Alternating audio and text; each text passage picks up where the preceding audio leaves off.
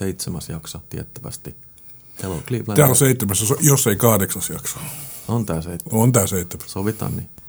Piti sanoa tästä, mitä se viime vuosi teillä. Tässä on itse asiassa, meillä on vieras, joka kohta sanotaan, niin paikalla jo, niin oliko viime vuonna mitään merkittävää vaikka musiikin alalla, mikä jäi mieleen, paitsi että korona? No mä ovelasti tälle aloitin, koska mulla oli tämmönen, ei vitsi, no joo.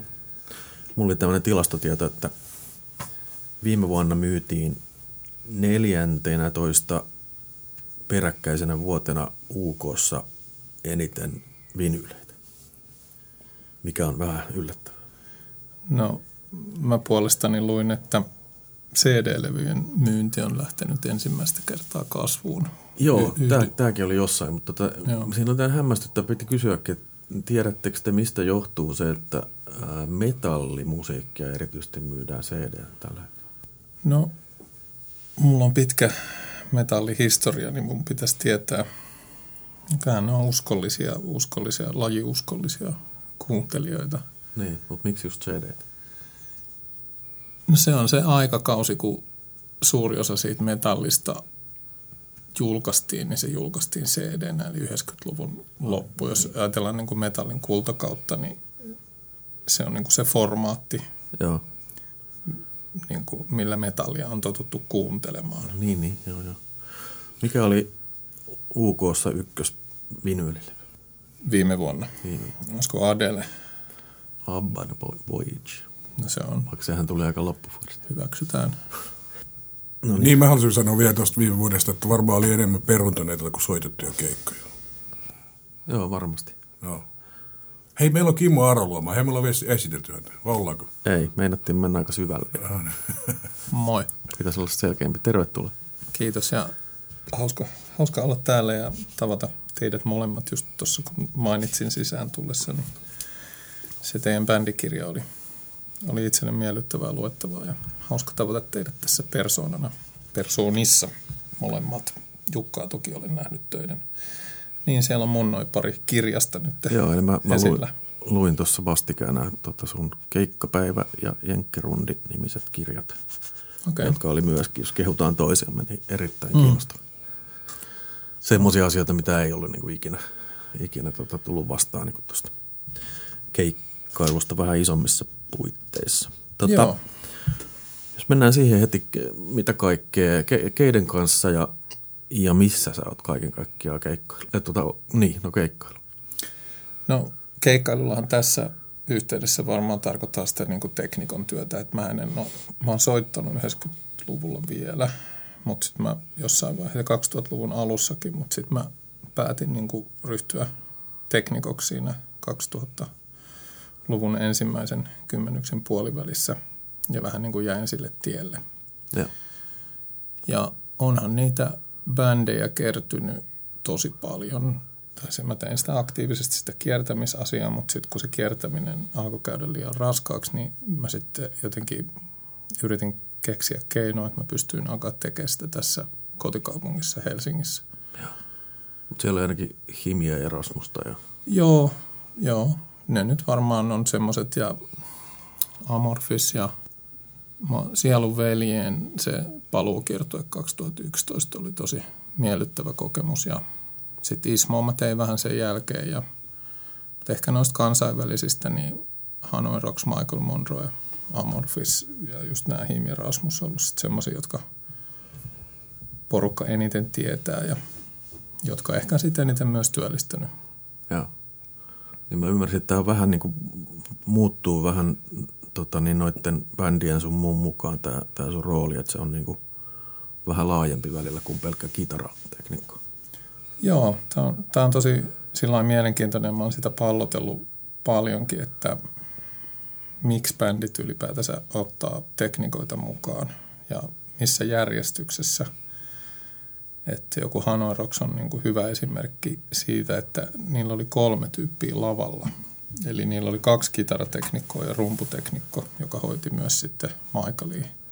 Mutta niillä ei ollut ikinä omaa valomiestä eikä monitoriteknikkoa, ja sitten niillä oli miksaaja tietysti. miksaaja varmaan ensimmäinen, joka otetaan mukaan. Ja sitten ehkä semmoiset niin kuin perinteiset rock-bändit, jossa on kaikki jäsenet on ikään kuin, saa sanoa, niistä taroja. Niin siinä, missä nykyään, jos on vaikka joku solisti, joka on se tähti, ja sitten sinne palkataan ihmisiä mukaan, ja sitten ne ihmiset voi olla muusikoita tai sitten voi olla teknikoita, niin siinä kohtaa ne muusikot ja teknikot on niin kuin ikään kuin samalla viivalla. Mutta se työkuvahan niin kuin vaihtelee toki sen käytössä olevan budjetin myötä, että mitä vähemmän rahaa, sitä enemmän on tehtävää sitten vähemmillä ihmisillä. Että semmoinen luksusasetelma, mikä oli joskus niin kuin Him ja Rasmus ja Nightwish silloin, kun ne oli kaikki vähän niin kuin samalla tasolla silloin jossain vaiheessa. Että siellä oli 5 henkilökuntaa, eli monitoriteknikko, rumputeknikko, kitarateknikko, sitten etupäässä oli valomies ja eli miksaaja. Ja sitten oli vielä kiertoja manageri erikseen, joka aika usein oli ulkomaalainen. FOH tulee lyhenne mistä? Joo, se on front of house. Ja simppeli asia sinänsä. Joo, se on vähän tylsä termi tollain. Mutta miksaajia on niinku tyypillisesti 2 aina. Vähän lupikeikolle jopa. Joo, siis toinen lavalla ja toinen miksaa bändiä ja toinen miksaa yleisöä tai yleisölle ja toinen miksaa bändille. Sinänsä itse kun perehtyi, kun luki tuota kirjaa, niin tämä koko kitarateknikko niin kuin termi oli vieras. Siis tuntui vähän hassulta, että miksi on yksi ihminen ylipäänsä niin kuin kitaroista vastuussa. Se on hyvä kysymys ja mä sanoisin, että se on just tavallaan se kitaramusa oli niin voimallista tai suosittua ja sitten siinä on sitä stara-asiaa, että mä oon itsekin pohtinut sitä jälkikäteen tosi paljon ja mä en usko, että se tulee vastaavalla lailla enää olemaan, ainakaan nyt niin kuin vähän aikaa. Mutta Jenkeistä se epäilemättä tulee se esimerkki, että sitten kun noin bändit on nähnyt tuolla lavoilla ulkomailla, että siellä on tämmöisiä kitarateknikoita, niin esimerkiksi Himi ja Rasmuksen teknikot, niin ne oli molemmat saksalaisia aluksi. Että Suomessa ei ollut siinä niin kuin semmoisessa kategoriassa tai semmoisessa, mä en tiedä mitä sitä voisi, semmoisessa viitekehyksessä, että oli tämmöisiä vanhempia. Ja sitten nyt taas tullaan siihen, että jos mä sanon roudareita, niin mä en niin kuin halua sanoa, että roudari on huonompi kuin teknikko, mutta syntyi semmoinen niin kuin termi kuin teknikko, vaikka tosiasiassa se kitararoudarikin voisi olla ihan hyvä termi. Olihan Suomessa ollut Albert Järvisellä semmoinen hahmo kuin Kuivis, jota mä en ole ikinä tavannut. Onko sulle, Jukka, tuttu? Kuuluisa hahmo. Niin. Nimi on varmaan kuuluisempi kuin naama onkaan. Niin se on ollut siellä Albert Järvisen kitaroita vahtimassa, mutta jotenkin se on sitten ihan oma ammattinsa. Siihen myös sisältyy esimerkiksi sellaista, että ollaan yhteydessä laitevalmistajiin ja saadaan sieltä laitteita bändille velotuksetta ja siihen sisältyy semmoista soundisuunnittelua, että kasataan niin kuin ne järjestelmät valmiiksi, autetaan artistia löytämään sitä soundiaan ja sitten valvotaan sen järjestelmän toimintaa sitten siellä kiertueilla. Että se kielenvaihto ja kitaran virittäminen on itse asiassa aika pieni osa sitä kokonaisuutta. Että siinä on tosi paljon kaikkea muutakin, joka on aika mielenkiintoista sitten ja monipuolistakin ja näin päin pois. Joo. No kaikkia staffia on niin kuin valtava määrä. Tuossa kirjassa tuli, mä en käsittänyt myöskään sitä, että tuommoisella maailmankiertueella tai Euroopan kiertueella tai jotain, niin haluatko vähän luetella, että mitä kaikkia ihmisiä siinä niin kuin isoimmillaan on? No, mä tuossa tavallaan luettelin sen peruskokoonpanon, millä niin kuin Him ja Rasmus ja Nightwish kiersi, mutta sitten miten tulee se kiertueen manageria. Joo, no sanotaan, että se 5 henkeä on just tämä, minkä mä tuossa sanoin, eli ne lavateknikot 3 kappaletta ja sitten etupäässä eli yleisön puolella 2. No sitten jos sitä lähdetään laajentamaan, niin tulee kiertueen manageri, joka aika usein matkustaa ulkomailla bändin kanssa. Sitten on niin kuin production manager, joka voisi olla tuotantopäällikkö, joka sitten matkustaa yleensä kruun kanssa. Eli vaikka Him kiersi 2 bussilla, kiertuemanageri meni bändibussissa ja tuotantopäällikkö tuli meidän bussissa. Sitten on paitamyyjä aina mukana. Se on aika usein niin kuin palkattu sitä kiertuetta varten, että se ei sinällään ole sitä core-henkilökuntaa. Ne ei ole paikallisia, vaan ne on mukana tosiaan. Joo, ne on niin kuin yleensä siitä paitamyyntifirmasta lähetetty joku tyyppi, kenen kanssa se bändi on tehnyt diilin. Yeah. Eli Him tai Rasmus on tehnyt diilin jonkun englantilaisen tai jenkki merchandise-firman kanssa, joka sitten painattaa ne tuotteet ja sitten lähettää sieltä jonkun myyjän sinne. Paitsi piraattipaitoja saa sitten ihan paikallisilta. Se on ihan olemassa oleva ilmiö ja varsinkin, mulle tulee Italia ja Meksiko 2 maata mieleen, jossa se on tosi näkyvää ja jotenkin semmoista, että sille ei voi tehdä mitään, mutta se on aika hätkähdyttävä nähdä ekaa kertaa, kun sä meet keikkapaikalle ja katu on ihan täynnä sen bändin tuotteita ja sitten se ihmettelee, että miksi tällä ei tehdä mitään, mutta sitten se tulee semmoinen hiljainen vastaus, että ymmärtää, että ei tälle voi tehdä mitään. Mutta ehkä siitä seuraava voisi olla jonkinlainen catering-osasto tai osio, että palkataan joku, on siis semmoisia firmoja, jotka tekee cateringia. Eli cateringilla tarkoitetaan ruokaa ihan yksinkertaisemmin. Joo. Ja sitten se voi olla 1 tai 2 tai 3 ihmistä, mutta esimerkiksi Himin ja Rasmuksen rundeilla, niin siellä on ollut cateringi mukana. Ja kyllä se helpottaa sitten sitä ravinnon saantia, että se ravinto on oikeaan aikaan ja oikeanlaista. Ja sitten, että siitä seuraava ihminen, niin no sitten tulee pyrot ja valopuolelle assareita. Sitten tulee äänipuolelle assareita, eli assistentteja.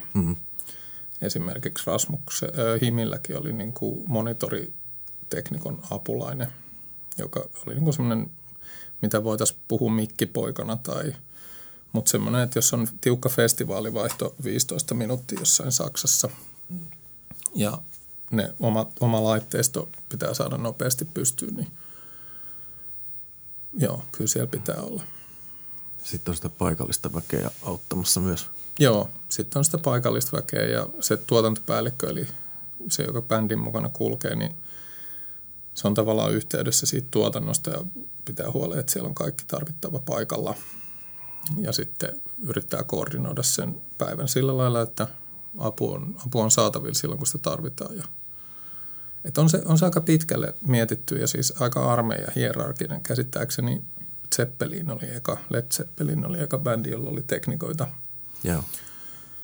Ja se oli just sitä 70-luvun loppua. Niin kyllä siinä oli vähän semmoista militarihommaa niin mukana, että se hierarkia on aika sillä samanlainen, että ja muistaakseni siinä keikkapäiväkirjassa vähän niin kuin hassusti sitä sivusinkin, että meillä on ryhmä ja me mennään johonkin taloon ja me ikään kuin otetaan se talo haltuun. Me eristetään se vartioilla ja meillä on radiopuhelimet ja tuotantokeskus, eli tuotannon toimisto ja sitten me perustetaan sinne ne tarvittavat omat reitittimet ja VLANit ja kaikki mahdollinen ja sitten me pidetään huoli, että VIP-henkilö pysyy turvassa ja pystyy. En usko, että se hirveästi eroa vaikka jonkun jenkkipoliitikon niin tuommoisesta vaalikiertueesta. Tiedätkö, että tullaan bussilla, sitten mennään johonkin tyhjää taloon ja sitten sinne perustetaan niin kuin väliaikais semmoinen infra ikään kuin siksi sen päivän ajaksi. Ja sitten tehdään se sama juttu uudestaan. Joo. Minkä verran se niin kuin määrällisesti sitä porukkaa enimmillään on, jos ajattelee niitä paikallisia myöskin niin määrällisesti? No yleensä se määritetään riderissa, eli rideri on se lappunen, mikä lähetetään sinne keikkapaikalle, jossa sitten ikään kuin toivotaan tiettyjä asioita. Eriväriset M-karkit. Niin, se on se legendaarisin. Sen riderin pohjimmainen tarkoitus on niin kuin, ikään kuin bändihän maksaa riderin itse. Eli se on niin kuin sellainen, voi olla virhekäsitys monelle, että rideri voi pyytää mitä vaan. Ja on totta kai sopimuksesta kiinni, mutta yleensä se käytäntö ja syy, miksi on rideri, on se, että jos keikkabussi tulee niin kuin Ranskasta tai Espanjaa, niin sitten, että me lähdettäisiin käymään jossain supermerkadossa ostamassa jotain vesiä ja leipiä, niin se ei ole vaan niin kuin kätevää. Että sitten sieltä joku paikallinen hakee, että me määritellään, että me tarvitaan leipää ja juustoa ja tomaattia ja olutta ja tällaista, niin joku hoitaa ja sitten niillä on ne kuitit. Ja sitten kiertoimanageri katsoo päivän päätteeksi, että paljon ne on maksanut ja onko ne kuitit vedenpitäviä, että näyttääkö ne oikeilta ne summat, että onko leipä maksanut, maksaako leipä Espanjassa 10 € paketti. Ei maksa, mutta aika monta kertaa varmaan yritetty vedättää sillä, että on pyydetty siitä riderista. Ja sitten tarkistetaan, että ne kaikki tavarat, mitä on pyydetty, niin on siellä ja sitten ne maksetaan itse sille tai vähennetään keikkapalkkioista. Se on tavallaan sen tarkoitus. Ja sitten tietty kaikki valo, ääni, asia, mitä PA, minkälainen PA tarvitaan, että pystytään ikään kuin toteuttaa sen tuotannon standardit täyttävä show, että saadaan hyvä show aikaiseksi.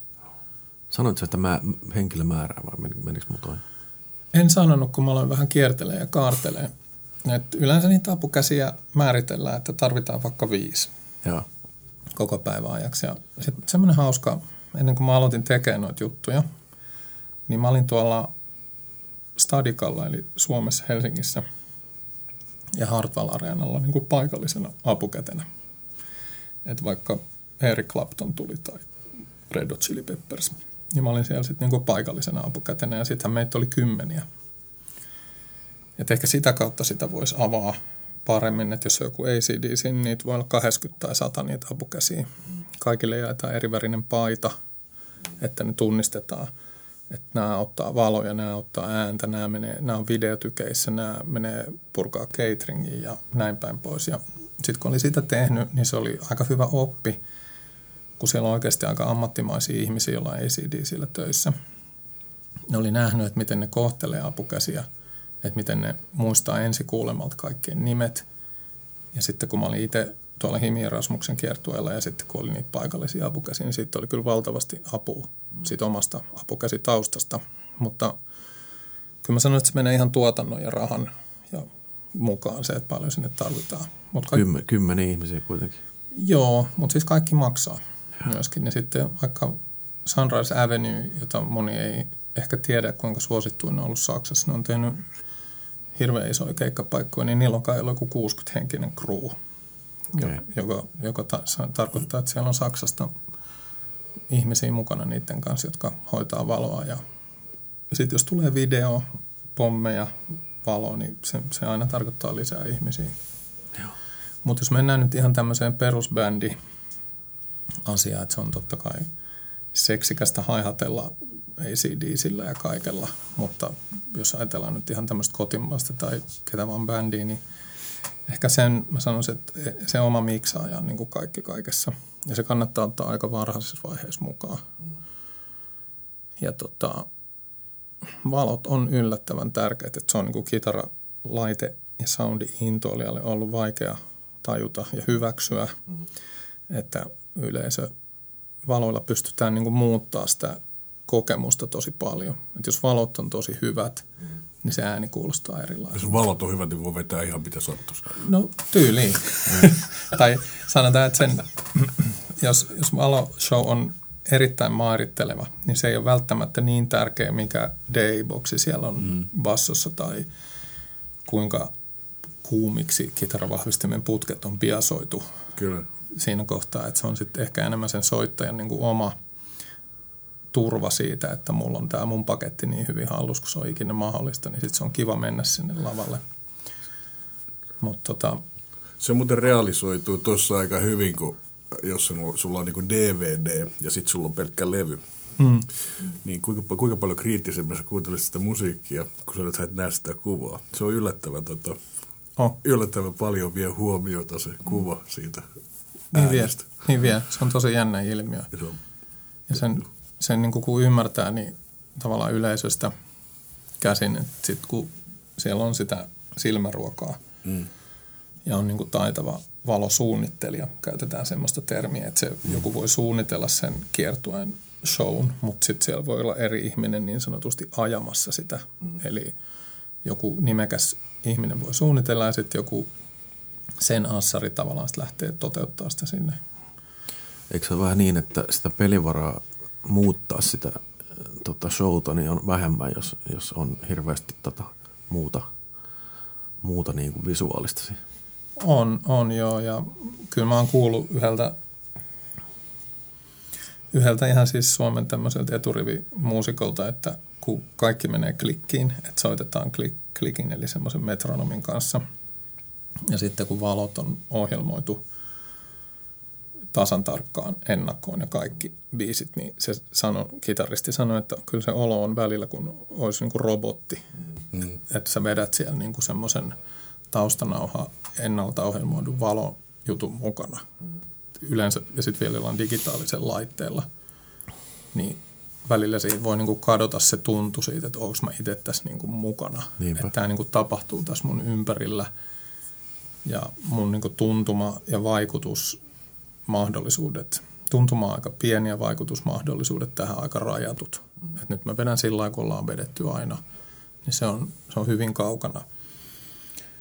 Sitten vaikka semmoisista improvisaation tai semmoiseen niin kuin vapaampaan soittoon perustuvista bändeistä, että sitten aletaan mun mielestä olla lähempänä semmoista niin kuin musikaalia tai teatterinäytöstä, mikä ei ole huono juttu sekään millään lailla, mutta se on hyvä ymmärtää se ero. Mutta niin, nyt me lähdettiin haarailemaan, mutta jos joku bändi haluaa henkilökuntaa, niin joo, se miksaaja ja sitten ehkä valomies. Ja sitten jos se lavakuuntelu on sitten semmoinen bändin oma päätös, että tarviiko ne jonkun ihmisen sinne. Ja jos ne soittajat itse haluaa ja kykenee kasata ne kamansa, rumpunsa, kitara, bassovahvistimensa, niin sitten ne ei tarvitse sinne lavalle ketään. Mutta se syy alun perin, miksi nämä isot bändit, nyt vaikka taas nämä Him ja Rasmus, niin niillähän on niinku paikallinen levyyhtiö, sanotaan, että mennään Italiaan, niin se on hoitanut haastatteluja. Ei ne ehdi sinne ne soittajat. Niillä on tosi tiukka aikataulu, ne tekee haastatteluja sen päivä.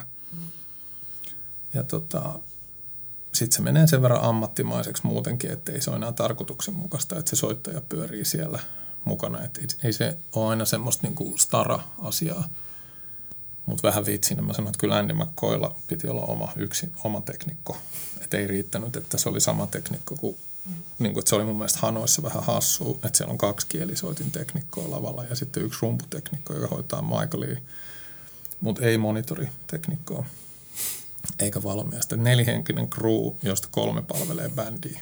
Niin se on niinku, mutta se on sitä vanhaa maailmaa, niin kuin mitä mä tuossa aluksi sanoin, että kun kitararock ja rock perustuu semmoiseen, niin kuin bändit perustuu sillä lailla, että kaikki on vähän niin kuin staroja. Siinä, missä joku Antti Tuisku tai nämä niin kuin nykyartistit, ja siis mä en sano Antti Tuisku huonona, mä olin itse katsoa hänen keikkaansa.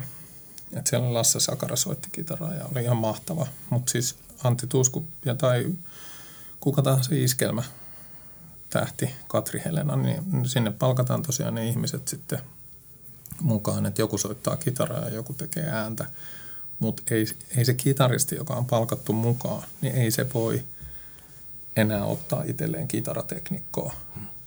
Tiedätkö? Ei se ole tarkoituksenmukaista.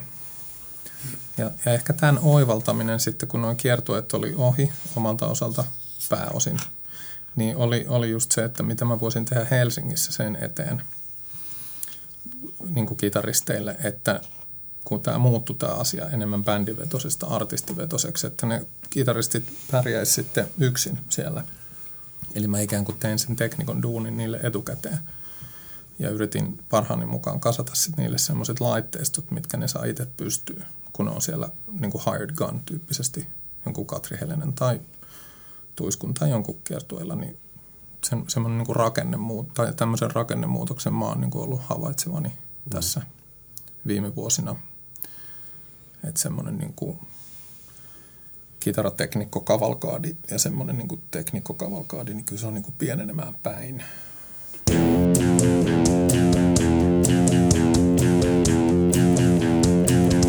Hello Cleveland! Niin, semmoinen sivupolku, että tuli mieleen toi monitorointi, että toi korvamonitori on kai semmoinen, mikä on tässä viime vuosikymmeninä yleistynyt. Joo, on ehdottomasti.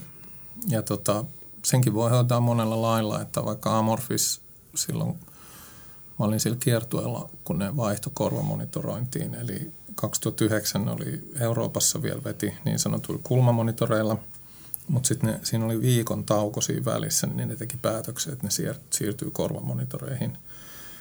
Eli ne otti sinne siis oman miksauspöydän mukaan.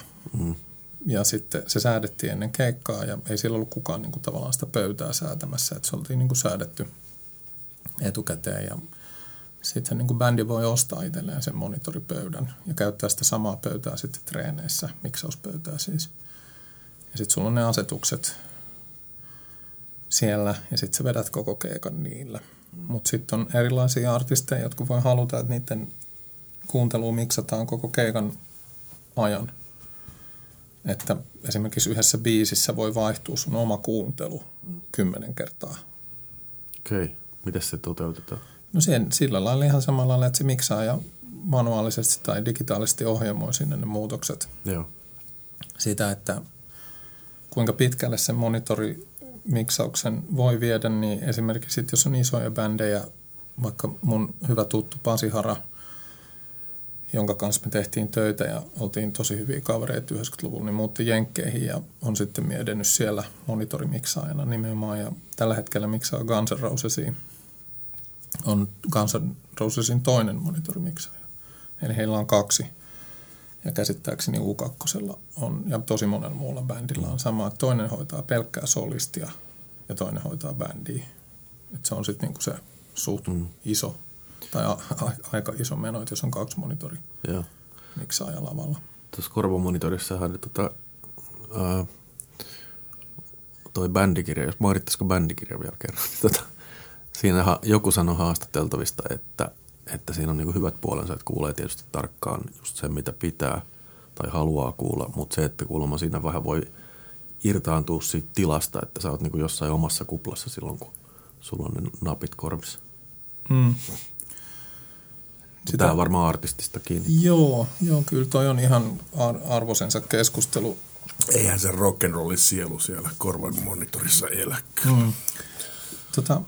Mitä sä oot, Jukka, mieltä? Sähän nyt käytit korvamonitoreita silloin 2019, niin miten sä koit sen?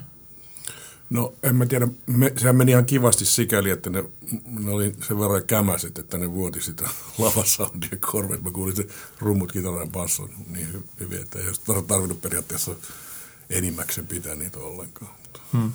Mutta ei, sehän oli tuli semmoinen pro-fiilis kyllä. Niin. Ei mulla ollut mitään sitä vasta. Ja oli tosi mukavaa sikäli, että tietysti että ei tarvinnut huudattaa sitä kaikkia kamoja. Tai sillä, että ne kuitenkin niin demppaa sitten sitä pahinta mekkalaa siinä.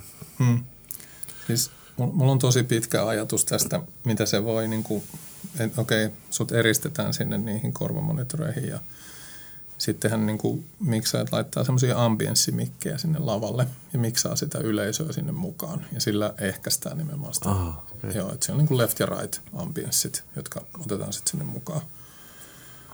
Mutta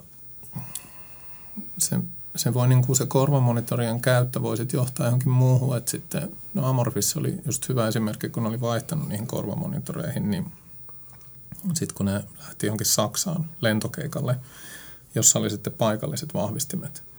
Jotkut Marshallit, mitkä ne oli pyytänyt, mutta kun ei niitä ehditä testaamaan, että onko ne kunnossa, onko ne samat, että just se 15 minuuttia aikaa säätää ne kitarateknikolla siinä ennen keikkaa.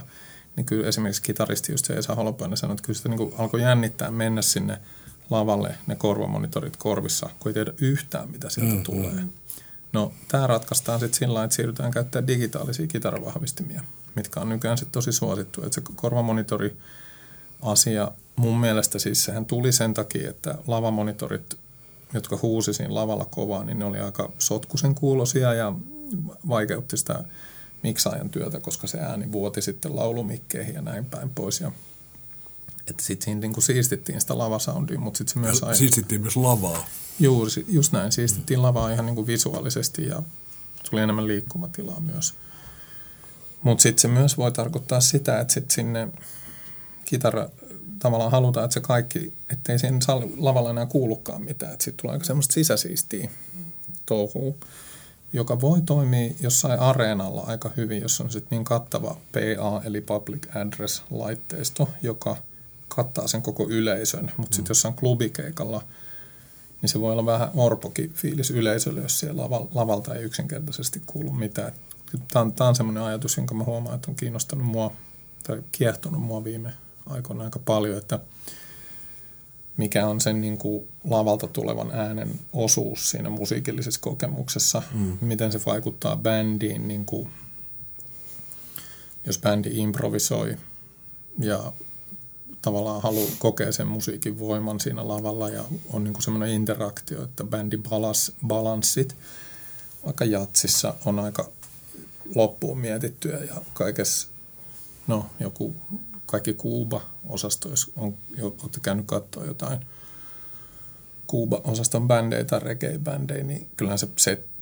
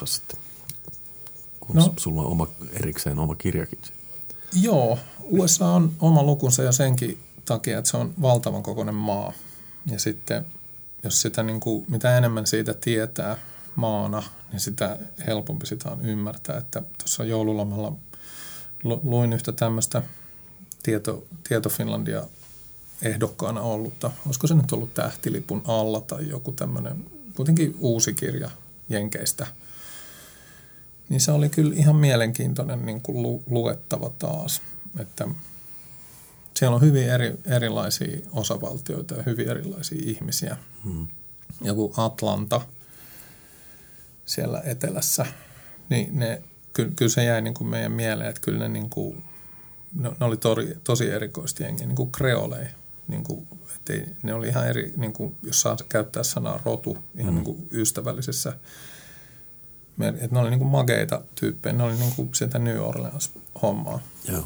Sitten taas mennään New Yorkiin, niin siellä on luunkovat ammattiyhdistykset, tämmöiset niin kuin satama-italialais. Ne oli niin kuin kovia hahmoja, sä näit niin kuin heti.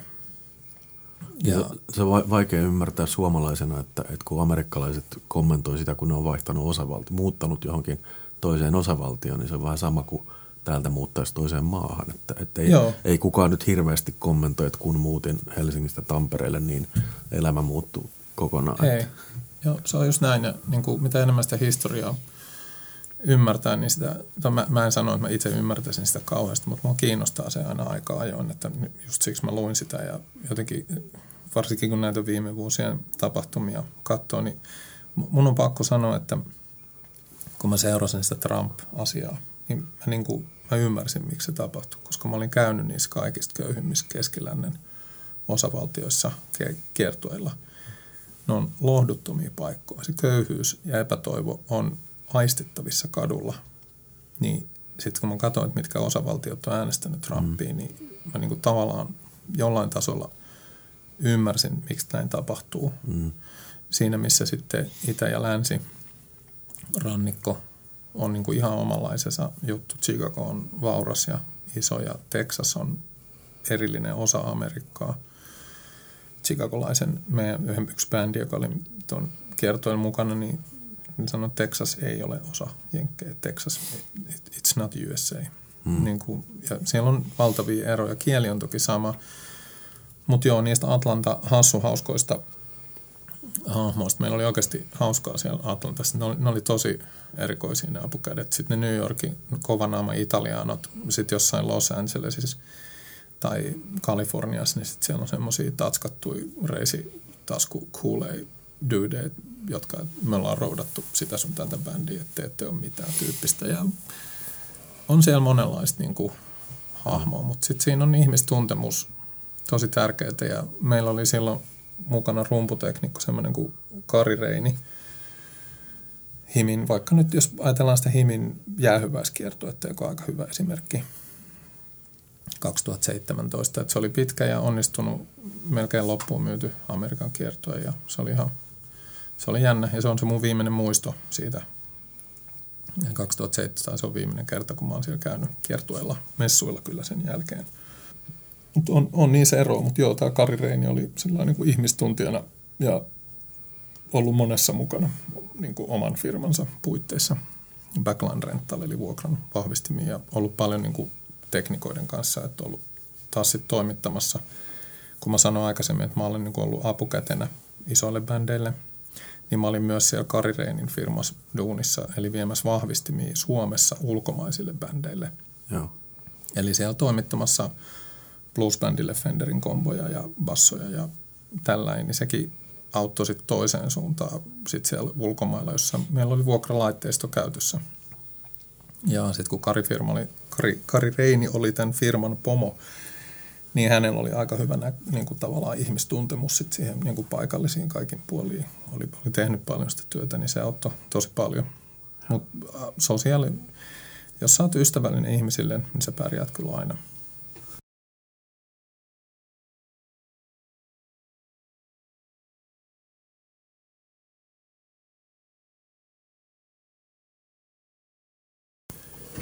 Niin, vielä tuosta Amerikasta. Teillä oli tosi pitkä se yksi kiertue, mikä tuossa kirjassa, mitä kuvaillaan. Joo. No, mä oon ollut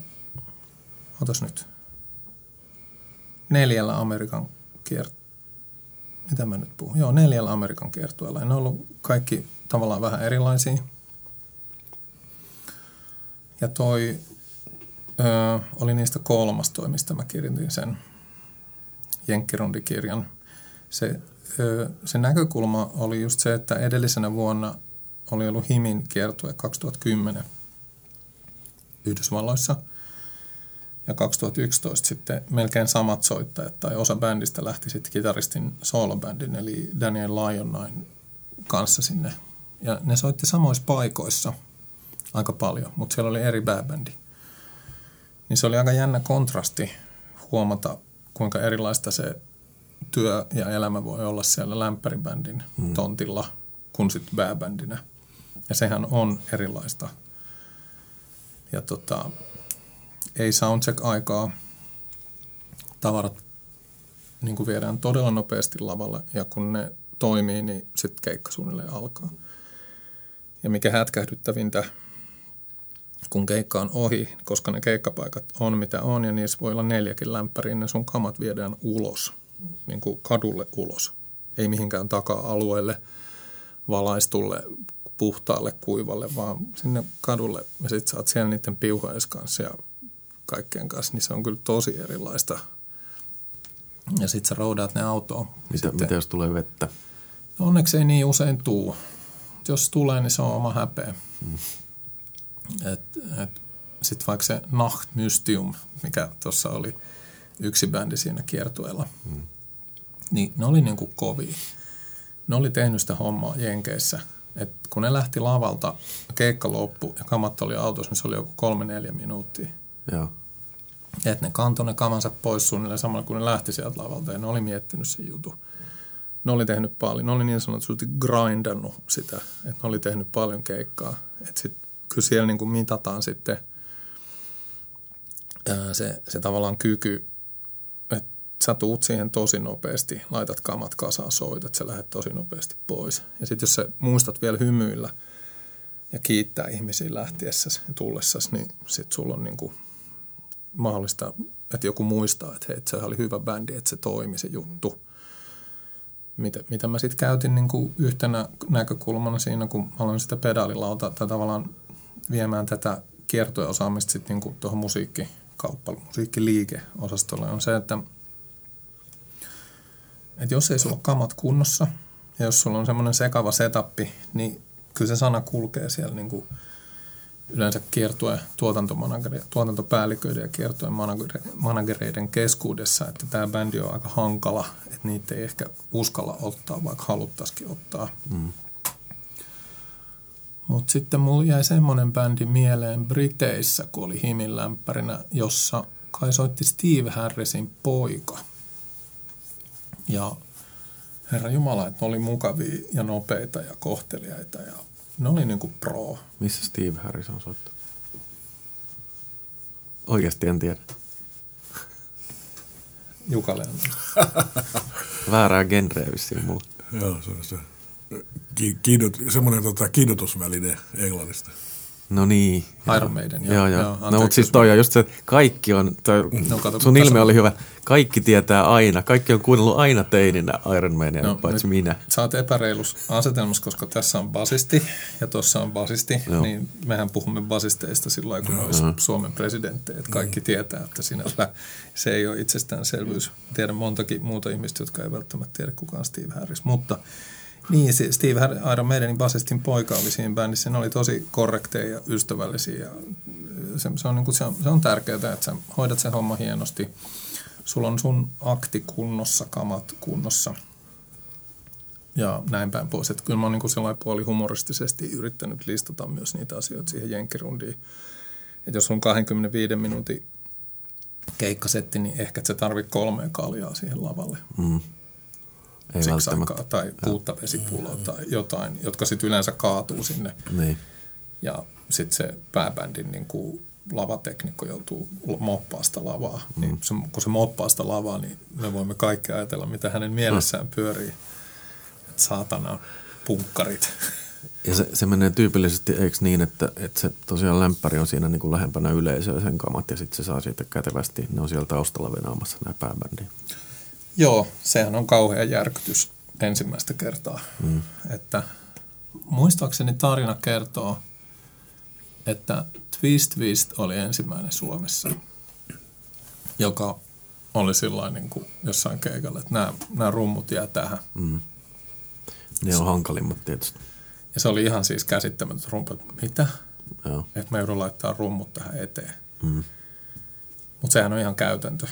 Ei siis niin kuin sitten, jos Himi oli pääbändinä, niin ei ne meidän kamat liikku. Sanotaan, että jos meillä oli raiserit tai että me pystyttiin ottaa niitä vähän taaksepäin raisereilla, Ja kyllä me niin kuin tehtiin kaikkemme myöskin, että sillä lämpärillä olisi hyvä olla. Mutta sitten joku tavasti ja oli aika ikävä tilannekin, muistaakseni 2015, kun HIM oli Heldanissa ja mä olin niille töissä ja sitten siinä oli lämpärinä semmoinen bändi, joka oli täynnä mun hyviä kavereita.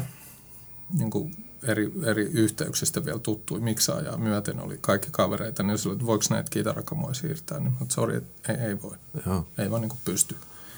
Että ne on laitettu sillä siihen millilleen niin kuin oikeaan asentoon. Ei siinä ole niin kuin mitään, jos me ollaan niin kuin työntää niitä sinne jonnekin sivuun, niin se riski, että siinä joku johto jää jonnekin väärää asentoa ja väliin, ja sitten se ei vaan ollut mahdollista. Se tuntui tosi pahalta sanoa, että nämä nyt jää tähän, että sori. Mutta kyllä se on ihan käytäntö sitten maailmalla, että se lämpäri sitten vetää, niin kuin adaptoituu ikään kuin laitteiston se itsensä kanssa siihen ja kyllä sen pitää pystyä saamaan se oma musiikillinen akti sinne yleisölle vähän pienemmässäkin tilassa. Ja kyllä yleisö sen niin kuin haistaa, että onko se bändi ja se niiden musiikillinen arvo. Ei se ole siitä muutamasta metristä kiinni. Sellainen detalji tuli vielä mieleen, että eikö se ole niin, että ruumut on niin kuin sillä raiserilla liikutetaan tyypillisesti. Mä ajattelin, jos on niin kuin 1 000 000 peltiä ja tomia, niin sehän on aika yksi kerrallaan aika, jos ajattelee tätä aikataulua, niin aika haastava. Se on haastava, kun ei ole tilaa lavan takana ja ei niissä ole aina renkaita niissä raisereissa. Eli raiseri on tämmöinen minilava, ja yleensä rumpali laitetaan sinne, että se näkyisi yleisöön. Mutta jos ei siinä ole renkaita tai ylipäätään siellä takana ole tilaa, niin se on vaan niin. Se on käytäntö ulkomailta ja se on tullut Suomeenkin ja se on ihan ok, mutta siinä on ehkä se jenkkirundin, jos toi keikkapäivä, nämä on siis vanhoja kirjoja, molemmat on niin kuin tavallaan loppuun myytyy sillä, että kirjastosta löytyy kyllä, mikä on upeata, että kirjasto tilasi noita omakustanteita.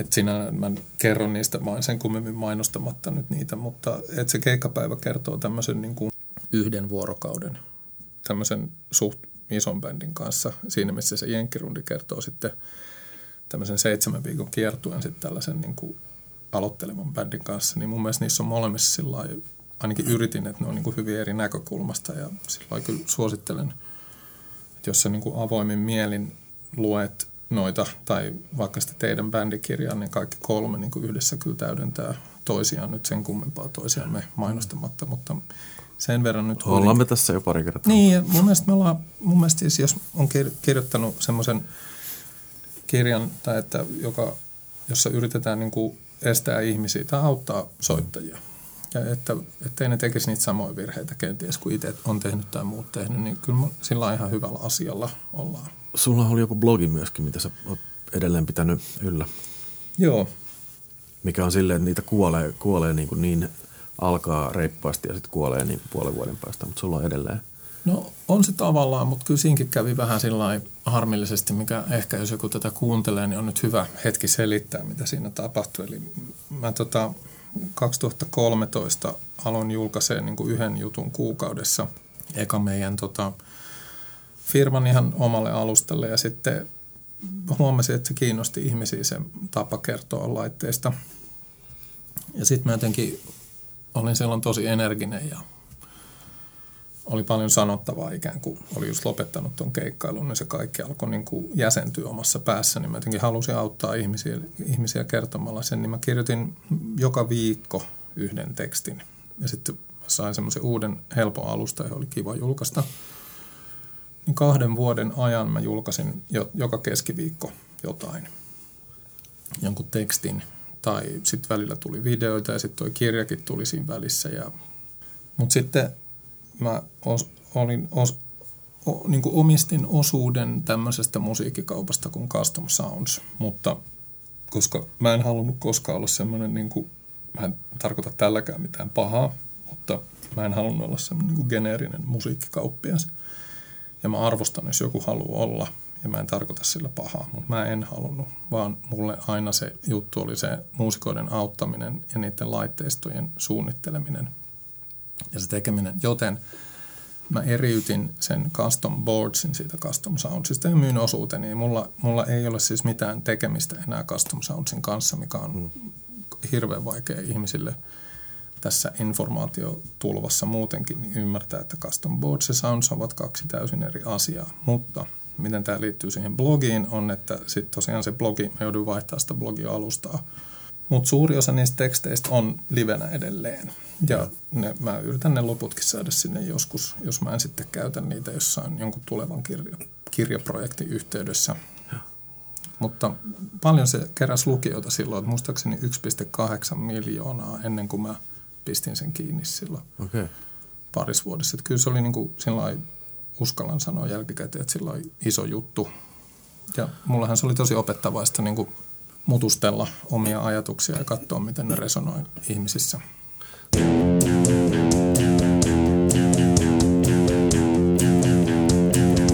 Hello Cleveland! Sano vielä tuosta custom boardsista. Sä vähän mainitsit, että sä niin teet tavallaan etukäteen artisteille tai soittajille vähän niin kuin sitä tekniikkaa helpommaksi. Niin mutta se oli mulle ihan vieras kuvia myöskin, että niin kuin pedaaleja.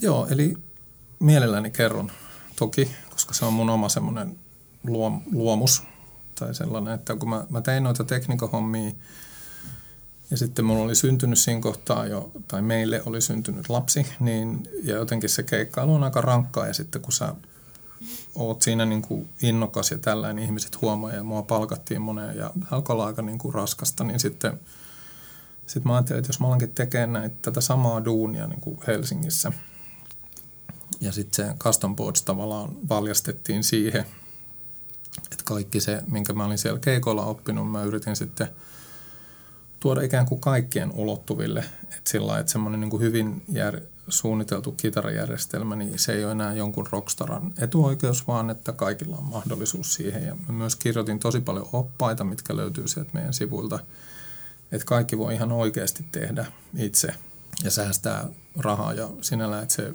yritin niin kuin sitä kautta tavallaan tuoda sen oppimani laajempaan tietoisuuteen. Ja sitten se osoittautui, että se meni hyvin, että oltaisiko me niin kuin joku 380 tällä hetkellä taitaa olla, niin kuin, että kuinka 380 kitarajärjestelmää. Ja ne on niin kuin pedaalilautoja aika usein, koska kitaristit tuppaa käyttämään semmoisia efektipedaaleita.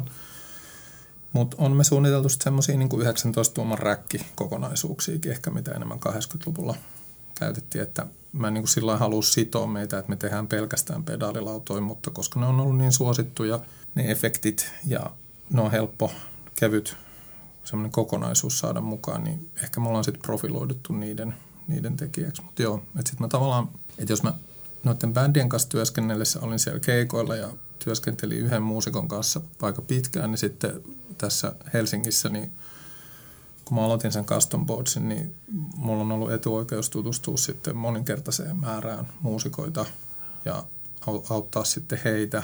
Ja se on ollut tosi antoisaa ja josta mä oon tosi kiitollinen ja sillä lailla, että mä oon kiitollinen siitä, että mä uskalsin tehdä sen oman jutun, perustaa niin kuin oman firman ja se vaatii semmoisen tietyn itsensä voittamisen, niin kuin kuten se blogin perustaminen ja kaikki, että kantaako tämä ja jne, että siinä on monta semmoista asiaa, mutta joo, mä tykkään kyllä siitä, mitä mä teen. Mitäs vielä tuosta isompien bändien kanssa keikkailusta, niin tämä klassinen kysymys, mihin kukaan ei keksi yleensä heti vastausta, niin erilaiset isommat kämmit, onko tullut mitään sellaisia hämmentäviä tilanteita keikan aikana? Niin kuin teknisiä? Niin, tai bändin kannalta, että bändi on kämpäillä. Onhan niitä tullut. Siis ei taida olla, mä kirjoitin jossain kohtaa semmoisen blogin, joka nimi oli Civitavecchian verilöyly, joka kuvasti semmoista MTV Europelle tehtyä liveä Civitavecchiassa Italiassa, jossa mä olin Rasmukselle töissä, jossa niiden laitteisto mykistyi kesken MTVn live-lähetyksen. Okay. Ja mä olin siellä sitten ikään kuin vastuussa näistä laitteista, niin se oli aika mun uran alkuvaiheessa ja voin sanoa, että se oli aika traumaattinen kokemus itselle, mutta ehkä se myös sitten opetti mulle sen, että tämä ei tule koskaan tapahtua enää. Panikoitko? No, on semmoinen termi käytössä kuin paskahalvaus, josta olen sitäkin kirjoittanut. Ja se oli ihan mun ensimmäisiä keikkoja. Ja siis se oli karmea tilanne. Se oli Korn, eli tämä jenkki nu metal-bändi pääesiintyjänä. Ne heitti pulloja lavalle, koska Rasmus oli tämmöinen pop-bändi. Ja ihan paniikissa 40 astetta lämmintä jossain Italia-ilta. Ja sitten, että ne kamat ei tule mistään mitään ääntä. Ja sitten se oli kauhea tilanne mulle. Mutta sitten mä en saanut potkuja, vaan mä sain jatkaa. Mutta sitten mä aloitin aika raivokkaan opiskelun. Ja. Sekä henkisen että teknisen, että miten mä pääsen tällaisissa tilanteissa. Ja sitten jossain vaiheessa mä uskalsin sanoa, että mä niin kuin pääsin aika pitkälle itseni kanssa siinä, että jos jotain menee pieleen tai tapahtuu, että mulla on niin kuin valmiudet olla päätymättä siihen paskahalvaukseen. Niin. Miten siitä selvittiin siitä tilanteesta? No, se ei jatkunut se keikka. Ne meni haastatteluun. Ne 5 biisistä soittivat 3. Olisiko ollut 3,5? Joo. Tai 3. biisi jäi puoliväliin tai jotain. En muista. Sitä ei ole enää YouTubeskaan. Joskus katsoin sitä kotona YouTubesta semmoisena terapiana, mutta ehkä siitä oppi sen, että se pitää olla niin kuin pommin varma se järjestelmä, ne kitarabassojärjestelmät, ja sulla pitää olla semmoisia shortcutteja niin kuin mietittynä etukäteen, ja että mä tein kaikki se auttoi mua paljon, ja sitten se auttoi myös siinä niin kuin henkisellä puolella, että sitten seuraavan kerran, kun vastaavia tilanteita tapahtui, niin mä olin mielestäni aika hyvä siinä, että mä en niin kuin joutunut minkäänlaiseen paniikkiin, vaan mä pystyin niin kuin silloin aktiiviaikoina niin toimimaan äärimmäisen rauhallisesti ja järkevästi ja johdonmukaisesti paineen alla. Ja se on niin. Onko sanoa, että se 2019 ruudi ei ole kyllä, mä en muista, että mä olisin törmännyt koskaan niin pedanttiin kitararoudarin tai kitaratekniikkoon, kun siellä oli. Niin, kiitos. Mä en osannut ymmärtääkään, että miten tärkeää on, että on 2 tyrkkäriä mukana ja niin edelleen ja niin edelleen. Niin, mä muistan jo sen meidän ensitapaamisen, kun me oltiin siinä nepalilaisessa ravintolassa ja juteltiin niistä vahvistimista, ja sitten mä sanoin sulle, että sulla on varmaan varovahvistin, että me tarvitaan toinen vahvistin. Ja sitten sä niin kuin hyvän tahtoisesti siinä nauriski, ei se ole ikinä mennyt miksikään. Sitten mä taisin sanoa, että mulle ei ole vaihtoehto, että Jukka Jylin basso vaikenee keikalla. Että mä tuon sinne vaikka varovahvistimen itse. Ja onhan se semmoinen joo, mutta tämä on ehkä vähän nolookin sanoa näin, mutta kyllä siinä kitarateknikon tai kenen tahansa ihmisen niin kuin työssä sitten on semmoinen oma ammattiylpeys. Ja sitten kun sä oot tehnyt sitä pitkään, niin et sä siis myöskään halua vetää sitä sillä lailla vasurilla. Että kyllä niin kuin se, vaikka näillä oli siis niille, jotka kuuntelee, niin 2019 Jukan niin kuin vanha bändi Kingston Wall, niin oli semmoinen kiertue, missä soitettiin sen Kingston Wallin biisejä, jossa Jukka oli tietysti soittamassa ja mä olin yksi siellä auttamassa kitara- ja bassolaitteiden kanssa, mutta se sanotaan näin, että sen kiertueen kitaristin henkilökohtaiset paineet jo siitä olla Petri Valli, eli soittaa Petri Vallin juttuja, olivat jo lähtökohtaisesti niin kovat, johtuen siitä, että Petri Valli on yksi maamme arvostetuimpia kitaristeja kaikkien aikojen. Niin se laitteiden hajoaminen ei niin kuin sopinut siihen kuvaan, että sitten kyllä mä yritin niin kuin sen kitaristin ja fanien kannalta tavallaan tehdä kaikkeni, että se show jatkuisi ja että se keikat menisivät maaliin ja saataisiin mahdollisimman hyvä kokemus kaikille aikaa. Ja sitten tosiaan, mitä sanoin tuossa, että voi kuulostaa nololta, mutta kun alkaa olla ikää, kun alkaa niin kuin hipoa 50 ja ei ole ehkä just niin nopea enää ennen ja on elämässä paljon muuta, teinitytär, firma, kaikkea mahdollista, niin sitten semmoinen, niin kuin, että pystyy antaa just sen saman panoksen, minkä nuorempana pystyi niihin keikkoihin, niin se vie ottaa itseltä aika paljon, ihan luvalla sanoen, että se on vähän semmoinen, ehkä jossain kohtaa pystyisi, siksi toi Daniel Lyon kiertue, mikä on tuossa Jenkkirundi-kirjassa, niin sehän oli silloin jo semmoinen tasapainottava. Se oli vähän kuin lähdettiin niin kuin taas pakettiautoon. Ei ollut mitään paineita, kun oli lämpäribändi, että se oli vähän semmoinen hurlum, hei, ihana vaihtelu semmoisen niin kuin just sen Himin massiivisten festivaalikiertueiden jälkeen silloin. Niin.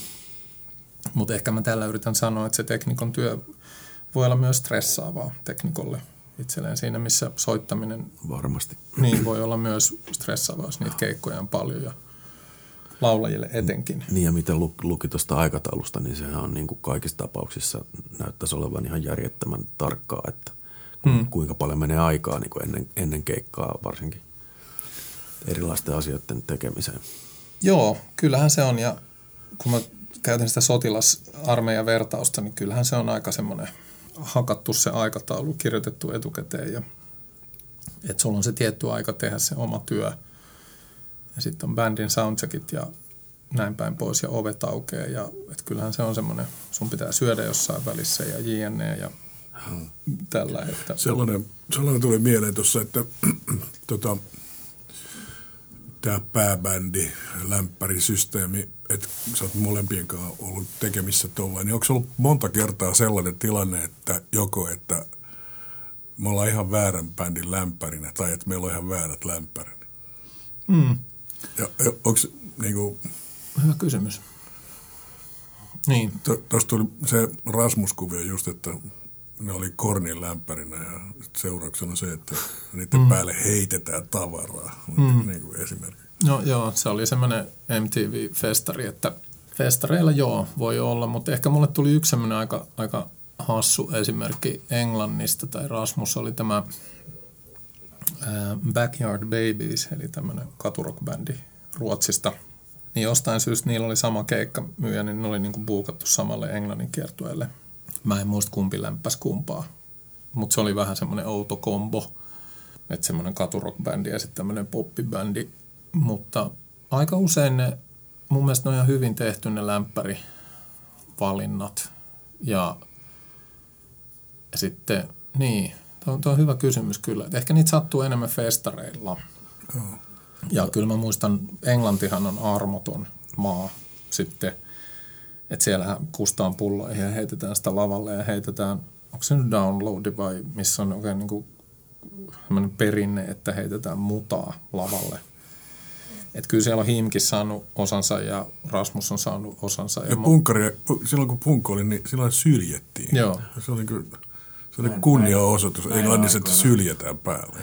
Näinä aikana ei olisi kovin hyvä idea. Niin, näinä, juuri näinä. Näin on, mäkin olen lukenut ja oli itse aika nuori silloin, mutta joo, en mä nyt sillä lailla muista muuta kuin siellä festareilla voi olla. Mutta toiseen suuntaan mä muistan kyllä erityisesti yhden asian, joka jäi mieleen. Oli 2010, niin Him oli Saksassa semmoisella kuin Rock in Park ja niitä on kaksi, onko se nyt Rock am Ring ja Rock in Park, mä en niin kuin saksalaisia näitä. Rock am Ring kuulostaa. Niin, se on Park ja Ring, mä en muista Im ja Am, miten ne menee, mutta kuitenkin että siellä oli samalla lavalla oli Himin jälkeen sen vuoden mun mielestä kuumin bändi, eli tämmöinen niin kuin Them Crooked Vultures, jossa soitti siis Josh Homme ja John Paul Jones ja sitten Dave Grohl ja sitten mun mielestä Alain Johannes, joka on todella aliarvostettu, mutta ihan huikea kitaristi Josh Hommen mielestä, ehkä maailman paras kitaristi, niin mä olin niin kuin siinä lavan oikealla puolella John Paul Jonesin teknikon vieressä. Basisti. Niin. Ai ja. Ja tämä oli ei pelkästään teknikko, vaan hän oli rakentanut ne John Paul Jonesin bassot, englantilainen vanhempi hahmo. Ja mä itse fanittanut Josh Hommea niin kuin Queens of the Stone Agea ja näin päin pois, niin se oli kyllä tosi magea olla. Mä en tiedä, mitä ne oli mieltä siitä, että Him oli ennen niitä. En usko, että se niitä haittaisi. Ja festareillahan se on jopa rikkaus, että altistutaan erilaiselle musiikille. Mutta sitten nuoret voi olla, mä muistan semmoisenkin kuuleen, niin kuin Him lämmitteli Metallicaa Pohjoismaissa noilla stadikoilla. Että siellä sitten Metallican fanit protestoi. Mutta se on nuoruus. Joo, olisin voinut itsekin, en muista koskaan heitelleeni lavalle mitään, mutta olisin voinut itsekin, jos mä olisin ollut nuori angstinen teini ja uskonut, että Metallica on just se The Thing, niin sitten siellä olisi ollut joku ärsyttävä bändi. Niin. Mutta se on sitten loppujen lopuksi mun mielestä rikkaus, että pääsee tutustumaan erilaiseen. Ja jopa niin kuin mitä, vaikka Suomessa niin on hyvin erilaisia bändejä peräkkäin festareilla, joka on oikeastaan aika siistiä. Se on hienoa. Jopa niin kuin sillä tavalla, että itsekin on soittanut molemmissa, niin kuin, ei nyt noin isoissa kuvioissa ehkä, mutta kuitenkin pääbändinä ja lämpärinä. Ja monesti ne tilanteet, missä on niin kuin ollut täysin erilaisen bändin lämpärinä, tai ollut täysin erilainen bändi lämpäämässä mun bändiä, niin ne on ollut niin kuin jotenkin paljon antoisampia keskimäärin kuin se, että siinä on ollut niin kuin samantyyppinen ryhmä remmuamassa siinä ennen tai sitten tämmöinen täysin mahdoton kuvio, että sulla on niin kuin kiivas rockibändi, joka lämmittelee tuolla vaikka Wigwamia, niin kyllä se toimi ollenkaan. Tosi hyvä pointti, hyvä pointti, kyllä. Tuolla Manchesterissa oli Elo, niin niitä, kun se bändi oli joku 12 tai enemmän, se oli niin kuin valtavat videoskriinit ja se oli just semmoinen, mikä eteni niin kuin tarkasti mietityn kaavan mukaan, niin niitä lämpäsi semmoinen laulaja, lauluntekijä poika, joka soitti pianoa ja laula. Niin se kontrasti, että kun sillä ei ollut mitään, ei minkäänlaista pyrotekniikkaa ja sitten tulee se järjettömän kokoinen niin kuin show, niin sehän oli tavallaan hyvä idea sekin. Ei kyllä jäänyt mieleen nimi, mutta... Niin, lämpäri, mulla on ihan mun mielestä ihan, jos nyt saa itse sanoa, niin ihan hauska tai osuva blogi tuolla meidän sivuilla, eli customboards.fi ja blogit, niin siellä on semmoinen kuin Päiväni rock-tähtenä, joka voisi olla osa noita kirjoja, mutta siinä on semmoinen niin kuin kuvaus lämpäri bändin keikkapäivästä, joka ei mene ihan maaliin. Ja se on mun mielestä ihan hauska, koska mä oon yhdistänyt siihen niin kuin kaikkia omia kokemuksiani ja että siinä herätään ensiksi jossain bileistä jossain ja ei ole rahaa, ollaan myöhässä ja ei ole kieliä ja siinä tehdään tavallaan kaikki virheet, mitä lämpärimänti voi tyyliin tehdä. Vokotellaan pääbändin laulajan muijafrendiä ja juodaan niiden kaljat ja otetaan niiden pyyhkeet. Ja se on niin kuin ihan onnistunut juttu. Muistan, se tuntui hauskalta silloin kirjoittaa sitä, mutta niin kuin lämpäribändihän otetaan mukaan monestakin eri syystä niin kuin kiertueille, mukaan keikoille. Ja nämä oli hyviä esimerkkejä, mitä te sanoitte just, että Elolla, eli Electric Light Orchestrasta varmaan kyse, niin on ollut sitten semmoinen pianisti ja sitten just mitä Jukka sanoi, että on ollut hyvin erityyppisiä bändejä, niin ne rikastaa sitä, mutta ehkä yksi tärkein syy, ihan käytännön syy on että yleisö tulisi ajoissa sisään. Että se on aika niin kuin harhainen se nykyyleisön, anteeksi nyt kaikki, tai kuka kuuntelee tätä, niin aika harhainen se käsitys siitä, että jos keikka alkaa 8, niin tullaan 5 vaille ja yritetään, tai luullaan, että päästään sisään. Et se on jotenkin ihan käsittämätöntä, että viimeinen keikka, missä mä kävin, tai edellinen, oli J. Karjalainen vanhalla ylioppilastalolla. Ja me mentiin, niin kuin mun mielestä, mä olisin halunnut mennä jo paljon aikaisemmin, mutta puolisoni jotenkin, että kyllä me ehditään ja no mennään nyt. Ja me mentiin kyllä sitten joku 40 minuuttia aikaisemmin, mutta siinä oli ihan tosi pitkä jono, ne joutui myöhästyttää sitä soittoa, joutui aloittaa myöhemmin. Mutta sitten kun kello oli 10 vaille ja me oltiin just siinä ovella, mutta se ties me ehditään, niin siihen tuli vielä edelleen porukkaa sen jono händille. 10 vaille. Miten se tuut johonkin loppuun myydä niin kuin keikalle? Se on mun mielestä ihan käsittämätön, niin tähän tarvitaan lämpäriä.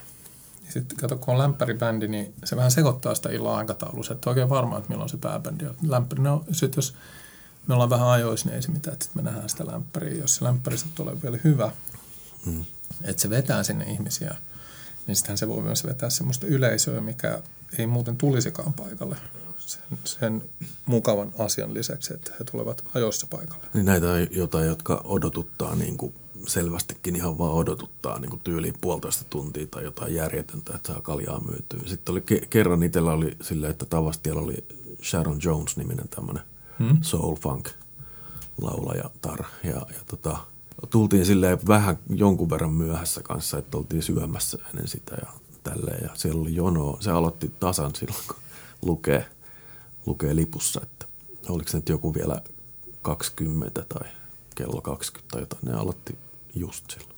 Joo. Sitten kaikki oli silleen huulipyöreänä. Karjalainen on kuulossa tuosta J. Karjalainen, että se aloittaa. Muista kotimaisista paikoista, niin Henry's Pub Kuopio oli semmoinen, että siellä lukee, että siellä alkaa soitto, muistaakseni 22 ainakin silloin oli, ja viimeistään 5 yli aloittaa. Ja jengi ties sen. Se oli hieno mesta se Kuopio siinä mielessä. Siellä ei kukaan niin tullut ihmettä, ai te soititte jo, koska kaikki ties. Sitten se aloitetaan. Oli tällainen yhdellä hääbändillä, soittokaverin hääbändillä tällainen loistava konsepti, että kun ne, mikä jonkun verran häissä soittanut, niin tietää sen ongelman, kun se jatkuu, kun se amatöörit tekee. Niin niillä oli sellainen kuvio, että ne ilmoitti, että me lopetetaan tähän aikaan. Että me voidaan aloittaa ihan mitä te haluatte, me lopetetaan tähän aikaan. Silloin pannaan kaikki kasaan ja toimi kuulemma hyvin. Jännä. Mulle tuli semmoinen esimerkki mieleen, että tuolta jostain maailmalta muistan, että oli monta lämpäribändiä, Himin tai Rasmuksen, en muista, koska niillä oli sama kiertueen manageri sitten niin loppu viime kiertueilla, niin sitten se aikataulu oli niin kuin tosi raju. Se oli Rasmuksen niin kuin keikka, se oli tosi rajusti myöhässä. Ja sitten meillä oli totta kai omat aikataulut ja tiedätkö, oltiin lähdössä seuraavana päivänä toisaalle ja haluttiin nukkuukin ja kaikkea. Niin se sanoi ihan suoraan, että te voitte sumplia nämä teidän lämpäribändit, miten haluatte, mutta me otetaan lava tässä kohtaa ja me lopetetaan tässä kohtaa. Että sitten siinä taisi käydä sillä, että osa lämpäreistä soitti Rasmuksen jälkeen. Mutta on se mun mielestä sen niinku, se on niinku kohteliasta sille bäbändille niinku antaa niille se mahdollisuus, että lämpäribändi, jos nyt ajatellaan tällainen, niin joo, kyllä se on kaikista tärkeintä olla ajoissa ja lopettaa ajoissa. Ja... No onko tuossa tullut koskaan semmoista huonot meiningit, että niuhotetaan, että kuitenkin tiedetään, että vähän rokkareiden niin kuin meiningit osan heistä, että se on vähän niin kuin fiiliksellä ja rentoa. Onko tullut semmoisia niin kuin kärjistynyt se tilanne mitenkään? No on. Mä soitin siis itsekin 90-luvulla ja mä tein Englannissa kiertoen. Meillä oli semmoinen yksi heavy-bändi ja me oltiin Lontoossa semmoisen loppuun myydyllä klubilla. Me oltiin niin kuin lämpäreinä ja me oltiin niin spedejä, että me niin kuin lähdettiin jo vähän myöhässä, että siihen 2-3 minuuttia ja sitten me oltiin laskettu se meidän setti sillä lailla, että me ehditään soittaa meidän kaikki. Oltiin laskettu se liian tiukaksi.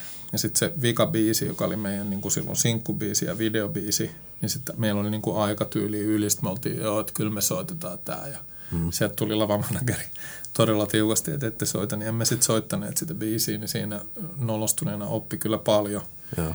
Tuossakin ikä varmaan vaikuttaa. No se vaikuttaa ja oli kyllä itse aika silloin parikymppisenä tai vähän myöhemminkin vielä.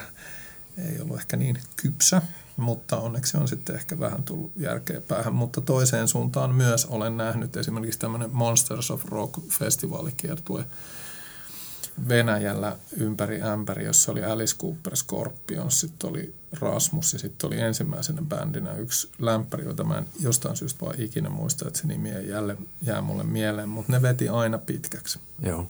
Sen setti se Rasmus oli seuraava.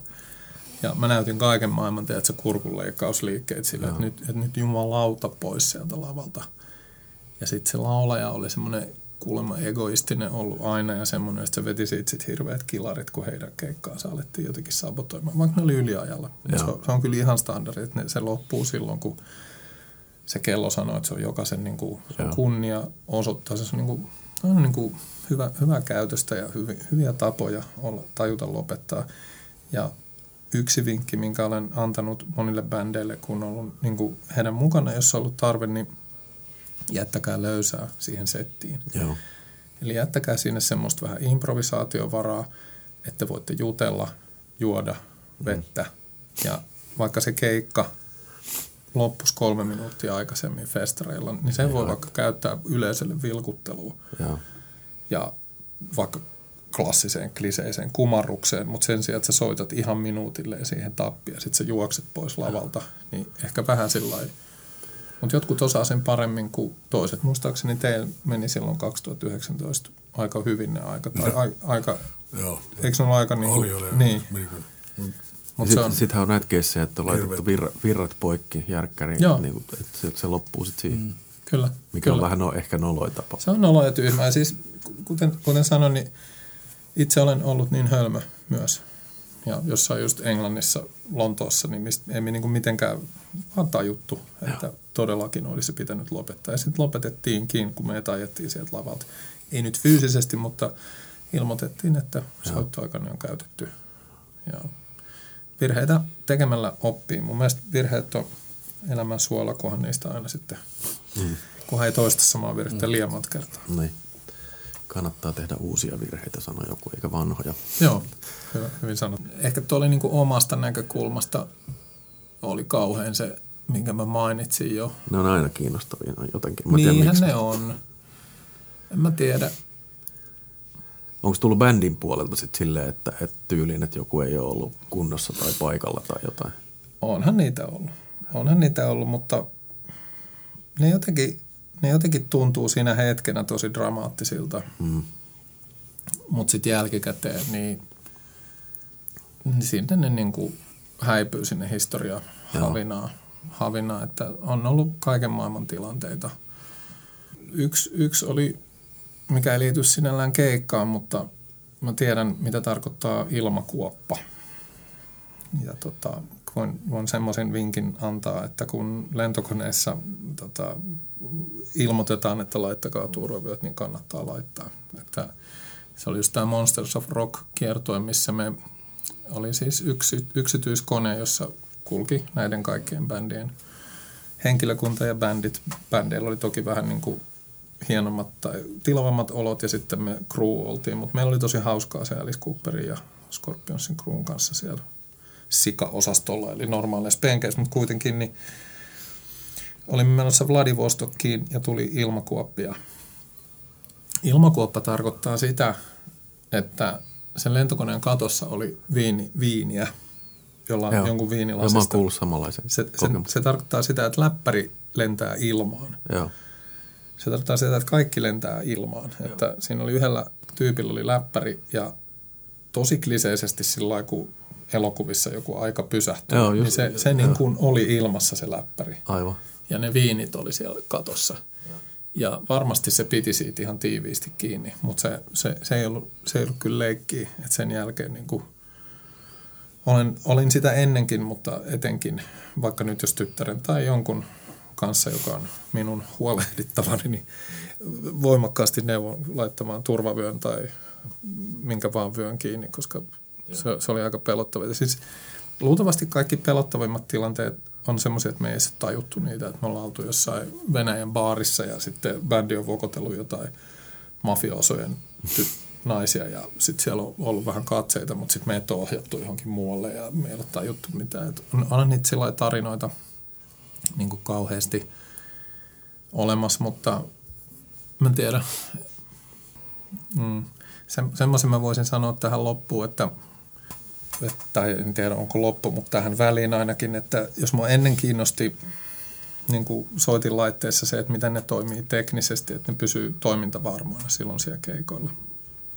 Sitten tuossa Custom Boardsin alkuvaiheessa niin mua kiinnosti se niin kuin signaalitie, että mitä sähkökitaran mikeistä tapahtuu sitten, kun se lähtee ja tulee lopulta kaiuttimesta ulos, että mikä on se elektroninen reaktio ja miten eri komponentit toimii ja näin päin pois. Oli monta vuotta mun pääkiinnostuksen aiheena, mikä on monien kitaristien niin kuin kestospekulaatio, että mikä operaatiovahvistin on jossain tietyssä efektipedaalissa tai mikä diodi. Mutta sitten ikään kuin on saavuttanut nyt seuraavan vaiheen itse tässä vähän vaivihkaa, että mua niin kuin yhä enemmän kiinnostaa se tunne, mitä se kitaristi pyrkii välittämään tai mitä se bändi pystyy musiikillaan välittämään. Ja sitten tavallaan se, että minkä mä niin kuin toivoisin, että jokainen muusikko, jokainen laulusuoritus tai jokainen soittosuoritus tai biisi, niin sen tehtävä on niin kuin välittää jollekin kuulijalle jotain tunnetta. Oli se tunne sitten mikä hyvänsä. Ja kaikki musiikkihan ei resonoi meissä kaikissa. Ja nyt just julkaistiin tänään luettiin, olisiko eilen tullut Hesarin tämmöinen 100 parasta biisiä, jossa oli noita musiikkikriitikoita ja bändien jäseniä, soittajakin haastateltu, ja sitten siinä oltiin kasattu 100 parasta biisiä. Niin eihän musiikkia voi laittaa paremmuusjärjestykseen. Ja sitten siellä on niinku semmoisia biisejä, jotka on faktisesti oltava siellä, mutta sieltä puuttuu hirveästi. Ja sitten siellä on aika paljon tämmöisiä nuoria artisteja, joita mä en ole kuullut. Mutta kun me tuossa aamukahvilla käytiin sitä listaa läpi ja mä hämmästelin sitä listaa, että miten täällä on tämmöinen kuin Robyn 10. mutta... Se oli itse asiassa, mä kuulin ekaa kertaa telkkarissa jossain Ruotsin kanavalla, niin oli tosi hyvä. Siis se oli semmoista soulia, niin kuin vähän new soul tai mikä onkaan tämmöistä, niin kuin, ei niin perinteistä, mutta oli oikeasti aika hyvä. Se, että se on nimenomaan, koska ne äänestäjät tai tavallaan, ketä on kysytty, niin se oli aika vakuuttava se lista. Niin, mä oon tänään illalla, tai sovittiin, että käytetään iltasilla, että pistetään takka päälle ja kuunnellaan niitä biisejä, joita ei ole kuultu ennen. Ja yritetään niin kuin päästä kiinni siihen, että pystytäänkö me niin kuin virittämään itsemme sille taajuudelle, mitä se artisti on tarkoittanut. Että se mun mielestä ei ole huonoa musaa välttämättä. Tai siis huono musa voidaan sanoa, että on sellaista, joka ei löydä, joka ei tavoita kuulijoita. Että se on ehkä niin, että sit jos se löytää kuulijansa ja se saa ihmisissä herättää tunnetta, niin se on silloin onnistunutta musiikkia. Ja sitä, että kuinka paljon niitä on niitä kuulijoita, keissä se herättää sen tunteen, niin okei, sillä sitten mitataan levymyynti ja suosio, mutta se ei ole taas sitten musiikin hyvyysasia. Mutta se niin kuin kitaristeille ja bändeille niin kuin semmoiseksi jotenkin, jos mä itse soittasin nyt, niin, tai sanotaan, että mä kirjoitan, niin kyllä mä niin kuin yritän, jos mä kirjoitan tai kuuntelen musiikkia, niin kyllä mä niin kuin yritän hakea sillä jotain tunnetilaa. Tai tänään mä kuuntelin Bob Marleyta tänne ajaessani keskellä lunta. Ehkä sen listan inspiroimana, kun siinä ei ollut yhtään Bob Marleyn biisiä. Joo.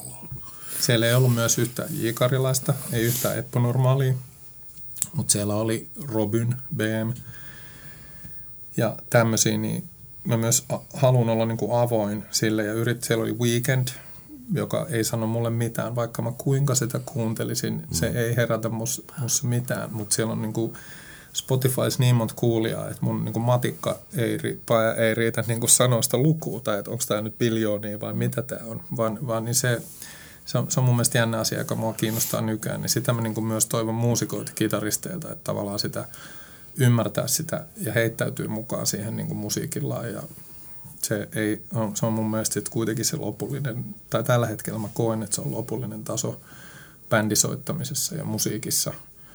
Soitettiin sitten pienillä lämpärilavoilla tai isoilla festarilavoilla, niin on se, että läikähtääkö jonkun kuulijan sydän, kun sinä esität sinun musiikkiasi.